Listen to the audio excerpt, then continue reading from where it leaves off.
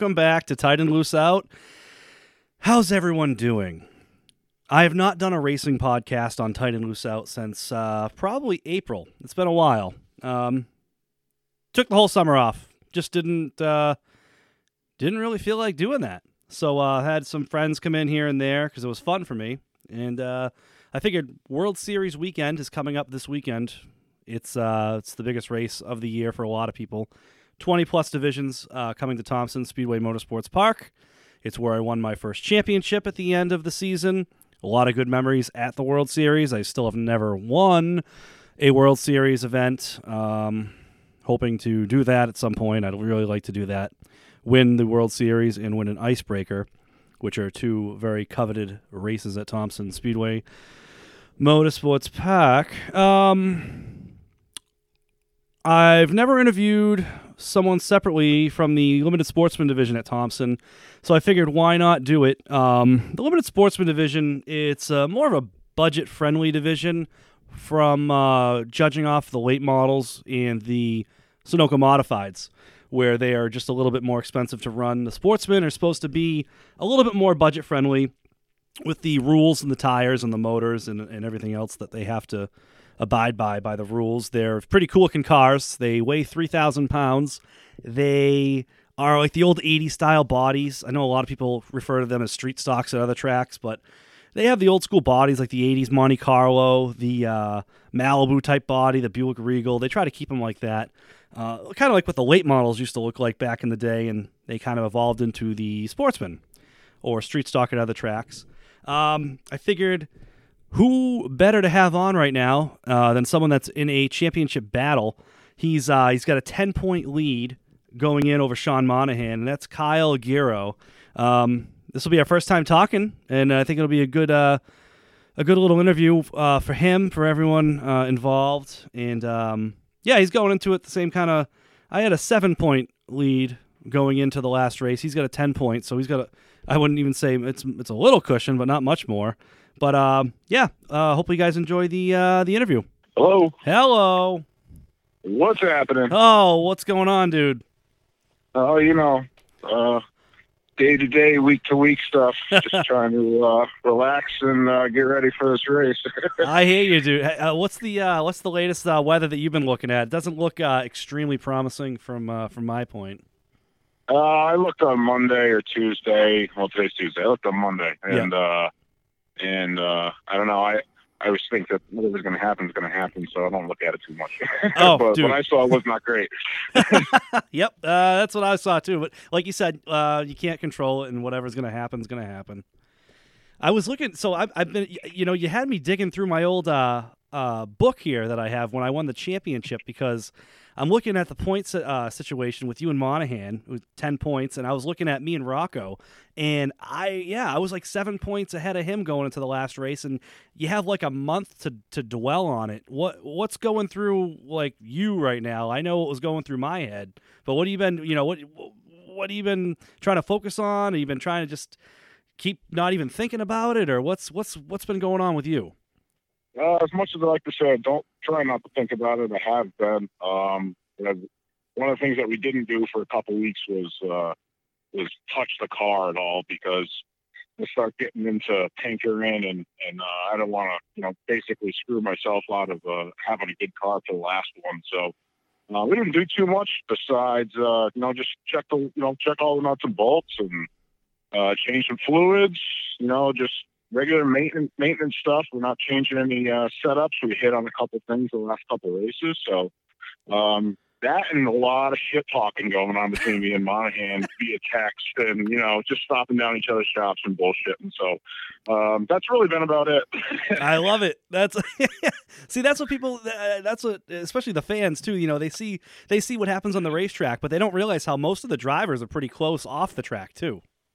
Oh yeah, so Sean's, Critical's right down the road from me. My shop's in Uncasville, and then Diego's new screen printing shop is like a quarter mile down the road from our shop.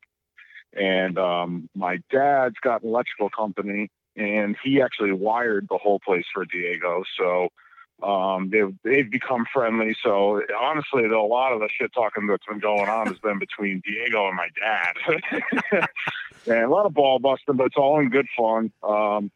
And yeah, we're close. Sean does some of my vinyl work, and the company that I work for has actually got a big order going through Diego shop for screen printing right now. So it's all in good fun. And my car came from Sean.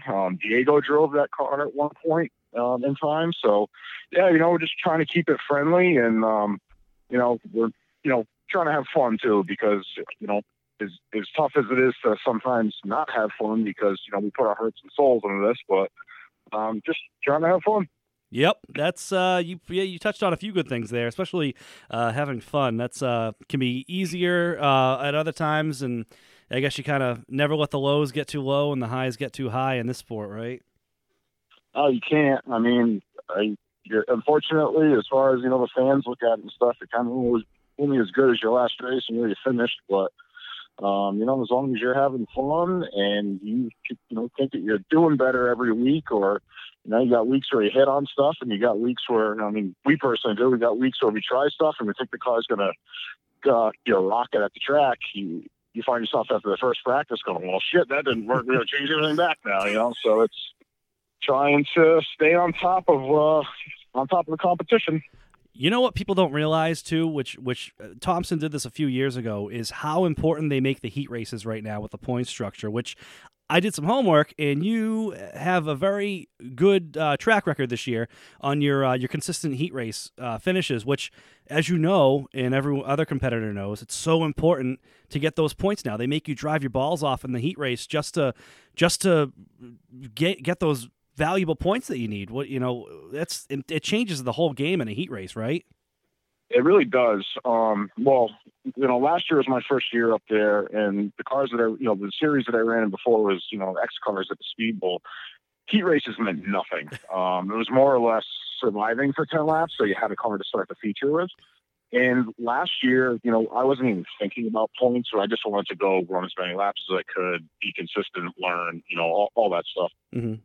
Honestly, the first two races this year, I didn't even know they gave points for heat races. No clue. No clue whatsoever, until somebody said something like, hey, I think we won our heat race, the second or third race this year. And everybody goes, hey, it's 5 points. I'm like, 5 points? The hell are you talking about? You get points for heat races here. I'm like, oh, that changes things. So but it's still going out with that mentality of having a car to obviously run the feature with. Yep. So try not to tear stuff up too much. And I've been fortunate to be having some, heat races with some of the, I'm not going to say less competitive cars, but I think I've only ran Sean in like 1 or 2 heat races this year. Mm-hmm. I think I ran Waterman and maybe 1 or 2. So yeah, it's been kind of easy to, just kind of kick back in the, I'm starting 4th and 5th. I think I've been finishing 3rd, 2nd a couple of times. So, just trying to, like you said, stay consistent and at the same time be up on the wheel for this last race. I'll tell you what, I'm going to definitely try to go out and just win the thing, because those points are so valuable. Absolutely, they're everything. They really are. Yeah, who knows? More cars too, right? You can have more cars there, I would assume. Yeah, I think I want to say at the Icebreaker there was like 34 or 35, and I'll tell you what, you do not want to be at the, you do not want to be starting 30th, starting 32nd. I mean, that's just it. The guys that are, a lot of the guys are going to be running up there have only been up there a couple times this year, and it's a hornet's nest. Yeah, when they're 0.6 slower than you or more, that's pretty bad.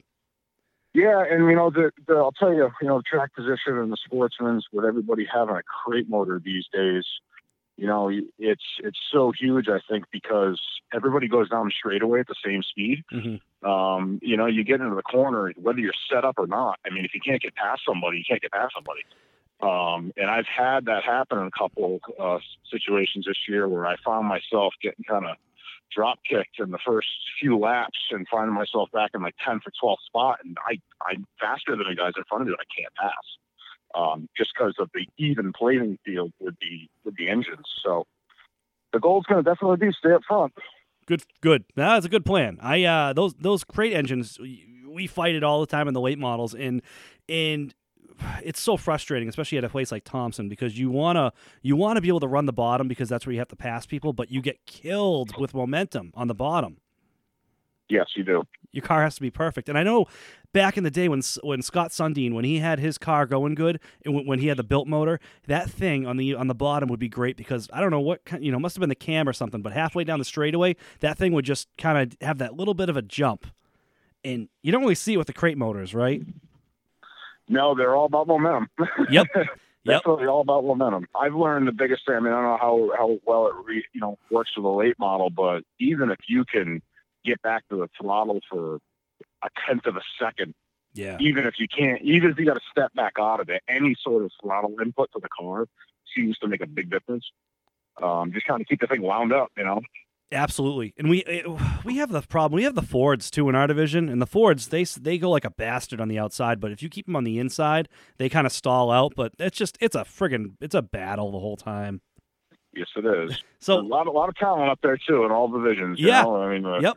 It's there not is. only not only the other people's equipment, and a lot of guys seem to have top notch shit. Yep. But there's a lot of talent too.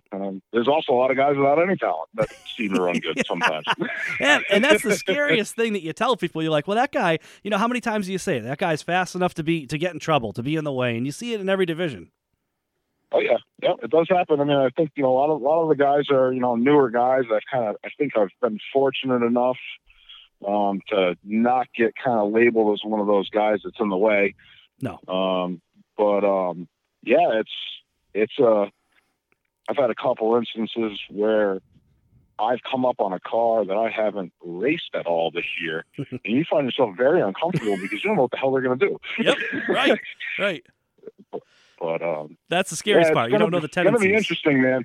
Oh, it will, dude. No, that's I'm happy for you, and looking, hey, it'll be nice to actually meet you. I just, I've been following you this year, and I'm like, yeah, I want to do some more interviews with drivers again. I figured, you know what, why not Kyle? He's in a good situation right now, and I think it'll be fun.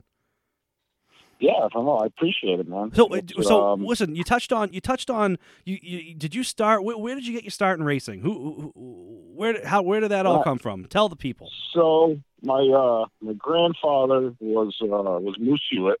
Okay. He did he was very successful down the Speed Bowl. Had some success at Stafford, and just kind of well known around New England for not only race cars but motorcycle racing, and he's a boxer too. Like he's a all around athlete. But so my dad married Moose's daughter, and my dad got into racing that way. Cool. For a while there, I think my dad ran an SK for a couple years. And then he got into racing go-karts, and he built himself a pretty successful engine business, building racing engines. He was very smart and did a lot of tech inspections for WK, the World Karting Association. Mm-hmm. And when I was 7, it was time to go racing. It wasn't even like a, hey, do you want to do this? It was like, hey, you're running a go-kart now. I'm like, oh, cool. 7 years old. So we ran karts till I was 16. And then we were running karts at the Speed Bowl for a couple of races, something that a local promoter was trying to, promote like go-kart races at the Speed Bowl. And, we had no business being there. We were running like late model times, and, no seatbelts, no roll cage. Like we were hauling ass down there. That's and there was insane. a really, really bad wreck, and kind of happened like right in front of me. And they red flagged the race, and they kind of called it a day because the guy unfortunately got pretty hurt. Oh boy! But my dad was like, I think that's it, bud. Like next thing that you go fast on, you're going to have a roll cage and seatbelts on. Yep. So we built a mini stock for Thompson. That was in 2001, and we raced for a couple years there. And then I don't know if it was a combination of me just racing since I was a kid. I just wanted to do like different stuff. Like I never had like a childhood, never got to hang out with any friends. never had any really, never played any sports. We always just raced. Mm-hmm. And for some reason, the drive for me to race, it kind of was just going away. So I took a break until 2016. And then we decided to kind of step back into it. And we built the X-Car for the Speed Bowl. And we won 6 races my first year. And then we won 8 races my second year in championship.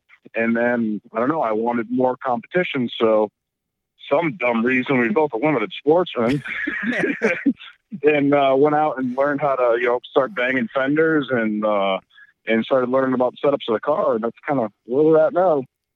Second year in a sportsman, 17 races, 16 races I've run now and got ourselves leading the points with 1 to go. So when did you stop? Did you stop racing in 2001? How many years did you run the mini stock for? 2001, 2002, and partial season in 03. So I ran for like 2.5 years. Yeah. So you took like friggin' 12 years off from racing. Yeah. I did I did a few other things. I raced 4-wheelers for a while, like Grand National Cross Country, like enduro style racing on quads. I did that for a couple of years and realized that it was just beating the hell out of my body, and I couldn't do that anymore. And then I got really hooked into RC cars for a while, and for the amount of money that I was spending to race RC cars, competitively, I was traveling around doing it, some sponsorships and stuff.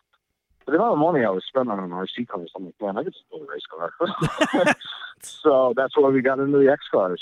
Nice. And I actually was able to, we pretty much built 2 cars for me selling my collection of toy cars. Well, there you go.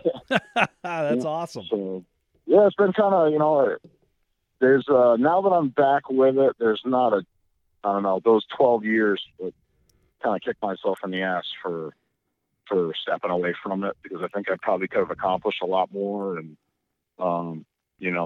who knows? I'm not saying I'd be in a tour car or something like that, but you never know. But what you got to do what you got to do with life sometimes, Oh, dude, absolutely. If you don't have the drive to do it, who knows if you'd even be doing it right now? Like you said. Absolutely not. Yeah, it's way too much money and work and time to not have fun. And we want to have fun. Obviously, it's hard sometimes, but yeah, you know what I'm talking about. It's way too much work to not enjoy it. Yeah, I mean, I don't know how many people that you guys have working with your operation. Not many. For the most part, it's me and my dad. Yep. And my rest of my family is very supportive. But as far as the people that turn wrenches on the car, it's like 2 or 3 of us. That's what we get. And yeah. That was one of the things when I was a kid. Was I felt like my dad did so much work on the go-karts and all that stuff, and I never had to do it. Mm-hmm. I don't think I ever truly appreciated it. You appreciate it so much more when you do it yourself, like you're doing it now. Oh, absolutely. Yeah. Absolutely. And I think there's a lot of that goes, to say, you know how it is. You go sending that thing into turn 1. You got to make sure you tighten all the freaking bolts. Yep. You can't have shit falling off. No. So when you do a lot of yourself, you definitely appreciate it. Especially when you find, we just found 2 of the transmission bolts that go into the bell housing were one of them was gone and the other one was loose. So it's always great finding stuff like that. Oh yeah, it definitely happens. I mean, we had a great find. I think 3rd or 4th race this year. We got ourselves put into a position where we made it into tech, and they wanted to pull rear end covers to see if we had locked rears or not. And we found the rear had 2 laps left in it before the hand grenade. Oh my god! And that probably would have been something we never even would have checked, And and if that didn't happen, we wouldn't be in the position we're in now. We're at DNF. A lot of things happen. It's you need a lot of, my dad always told me when I got into racing, you need a lot of, you need talent, but you need a lot of luck, and you need a lot of things to go your way to even win a race, or to even be in a position to win a race, or let alone a championship. And it's not easy to do either. It's definitely, I think winning races is one of the most difficult things. It's not, I'm not saying it's easy to be consistent, but, the consistency, if you look at where I'm at this year, consistency put me where I'm at. Yeah. And I haven't won that race yet, but, it can, as my grandfather used to say, racing is 99% heartaches, and you go back for that 1% of it. He was a very wise man too, and that's obviously Yes, why sir. you're number 19 also. Yes, it is. Yep, that's. I've always been 19. My dad was running modified. He was 91, and when he was running karts, he was 19. And I've always had that 19 on there. So love it. Kind of a little tradition thing, you know. But the first thing that when I went to Thompson, I think I registered a number. I registered 19 in 2017. I was still running the next car because I knew it was my plan. I'm like, I gotta have that number. It's not even a possibility to not have it. Good for you. So little stuff like that goes a long way, you know. It does. He'd be proud, man. Absolutely. What do you have? Who do you have for sponsors? Who do you want to give a shout out to before I let you go? I got to give a huge shout out to Kyle Trainer at KLT Karting.